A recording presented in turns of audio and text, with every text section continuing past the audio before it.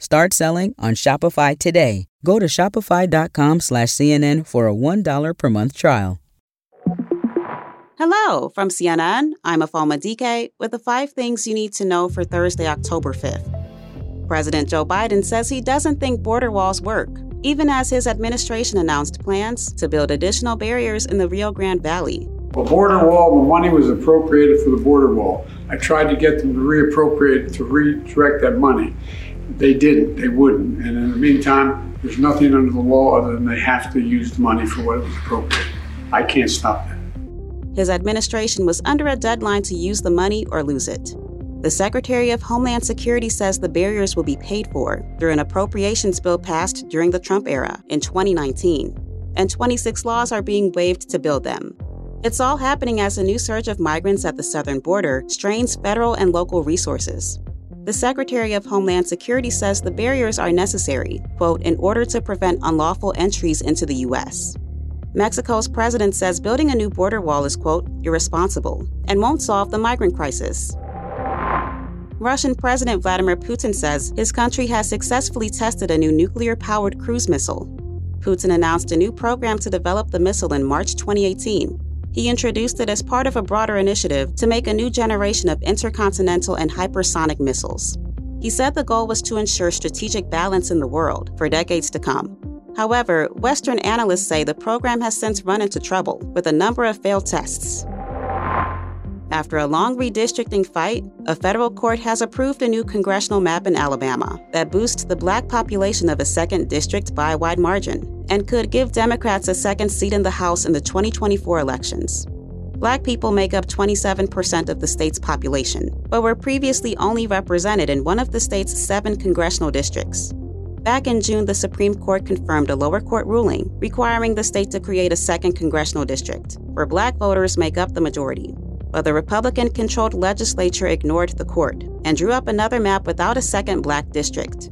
Ultimately, an expert was appointed to draw new maps, and a 3-judge panel picked one. In a statement, the Republican Secretary of State Wes Allen said the state would use the map forced upon Alabama in the 2024 election, but would fight to stop using the map after that. A man was taken into custody for bringing a gun to the Wisconsin Capitol not once, but twice on Wednesday. That's according to the state's Department of Administration. The man approached the Capitol security desk with a holstered handgun and a dog mid-afternoon, demanding to speak to the state's Democratic governor. Police arrested him for carrying a firearm into the Capitol, but then the man bailed himself out of jail and went back to the Capitol later that day, this time with a loaded assault-style rifle. He asked to speak to Governor Tony Evers again. Officers then took him into custody for psychiatric evaluation. Evers told WISC News that he's doing okay.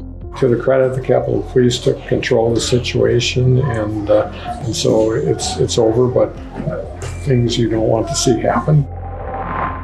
Coming up, gas prices are coming down. Shopify's taking the cash register online, helping millions sell billions around the world. But did you know that Shopify can do the same thing for your retail store? Upgrade your point-of-sale system with Shopify. Shopify POS is your command center for your retail store. From accepting payments to managing inventory, Shopify has everything you need to sell in person. Get award-winning support and see why millions of businesses worldwide trust Shopify. Do retail right. Grab your $1 trial at shopify.com/CNN. Start selling on Shopify today. Go to shopify.com/CNN for a $1 per month trial. Hey, welcome back. After gas prices spiked last week, drivers can now breathe a little easier. Prices are starting to drop. AAA says the national average for regular gas has dipped to $3.77 a gallon. And one expert believes prices could sink as low as $3.25 a gallon by Halloween. That's after U.S. oil prices plunged around 6% Wednesday to $84.22 a barrel, the biggest one-day decline in a year, with crude oil hitting a 5-week low today. One explanation for the U-turn is a government report Wednesday that showed gasoline inventories unexpectedly soared last week. That raised concerns about weakening demand.